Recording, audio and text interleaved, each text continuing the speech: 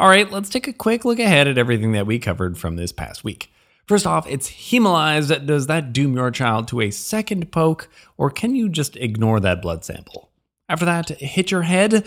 Perhaps you shouldn't get your head back in the game, but you might be able to go back to school. Following that, a new taser is in town, and it's good for us to know a few things about it. Then from the fourth article, options besides thrombolytics for high-risk PEs. They matter. And then finally, just what I've been waiting for, a reason to give less fluids. Excited? I'm excited. Unfortunately, if you are hearing this right now, then you are not currently a JournalFeed subscriber, and so you will not be receiving the full JournalFeed podcast, only getting a portion of the past week summaries. Now don't worry, they're all good articles, but if you would like to get full access to both the podcast and the blog, then you'll have to become a member. All the details for that are at journalfeed.org. And remember, we don't ever want money to be a barrier to any form of patient care. So, if you're having any trouble affording a subscription, please get in touch and we'll help you out.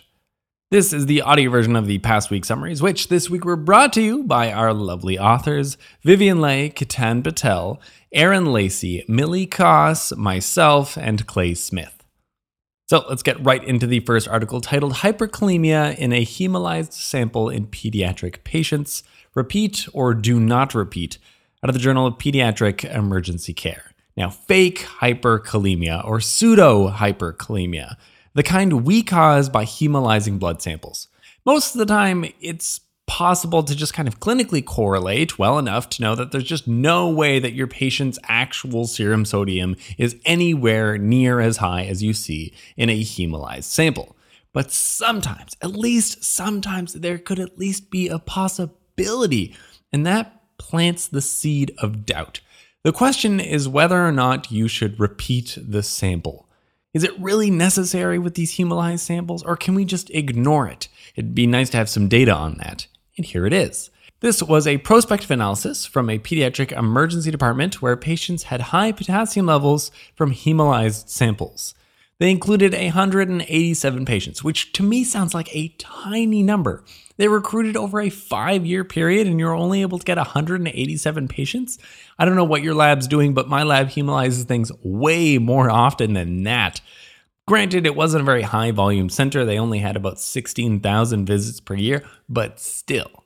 Either way, 145 of the patients had repeat metabolic panels done, and 98% of them showed a normal potassium. There were only 3 that had hyperkalemia in the repeats. One of them had known renal failure and was actually referred to the hospital because of suspected electrolyte abnormalities, and the other 2 had DKA. All reasons why you would be sending repeat samples no matter what numbers you got, honestly. The only thing that was significantly associated with a true hyperkalemia was age. Being older made you more at risk. That leaves underlying medical conditions, the degree of hemolysis, the initial potassium, an abnormal BUN or creatinine, and all of those were not associated with higher odds of true hyperkalemia. Now, the authors propose that in patients with a low suspicion of true hyperkalemia and a normal BUN or creatinine, then you could just forego repeating the test. You could just ignore it. Now, this is nice to see. I like being justified by evidence to not repeat the samples when the potassium level is just way out of whack and there's no way it could have possibly been that high. But I feel like the sample size from this study was really low. I'd like to see this repeated from a larger center because I suspect that if there were significant associations, it's just not well powered enough to see them. I'd also like to see this repeated in adults. In a spoonful, if the potassium doesn't make any sense on your metabolic panel, the BUN and creatinine is normal and the sample is hemolyzed, then you can probably ignore it, at least in kids. Okay, let's skip over to the 5th and final article, titled Early Restrictive or Liberal Fluid Management for Sepsis-Induced Hypotension out of the New England Journal of Medicine. Rage against the fluids regime. Fluids. Doctors are absolutely obsessed, and in recent years, we've only finally started to see that overhydration isn't as wonderful for our patients as we've always wished it was. Most of the literature has unfortunately come out of the ICU, which is still relevant to us, but we come before the ICU. We need information on initial management. What should our mindset be? And could we possibly reasonably restrict fluids? Now, what we've got here is something to actually help us answer this question. We have the Clovers RCT, a trial done in 60 US centers to gather 1,500 patients and randomize them to restrictive or liberal fluids after the diagnosis of sepsis-induced hypotension. The liberal fluids group consisted of a starting bolus of 1 liter of crystalloids, boom, right off the bat, followed by an additional bolus of fluids as necessary with rescue vasopressors if needed. The restrictive group primarily received pressors and then were given rescue fluids PRN, just to kind of flip that on its head. Both groups, before enrollment, received 2 liters of IV fluids before they were randomized. So if you think about it, the liberal group actually got 3 liters of fluid right off the bat. Now, the trial was supposed to have more people, but it was stopped early because of the lack of a difference between the two groups. It was ended for futility. The mortality rates were 14% compared to 15%, a p-value of 0.6. Additionally, there was no difference in secondary outcomes either, like the number of days off the ventilator, renal replacement therapy numbers, or the number of days out of the ICU or hospital. I actually love to see this. This is great to see. Though I doubt it'll change the practice of many, I would consider both groups to probably have been fluid replete before they even got randomized. Frankly, while official recommendations seem to be that you should start with a 30 cc per kg bolus, that has been questionable. We're always advocating for thoughtful use of medications, and yet fluids, which are medication in our hands, are given as a knee-jerk reaction all the time. Give things some thought. Treat the problem. Don't just give fluids.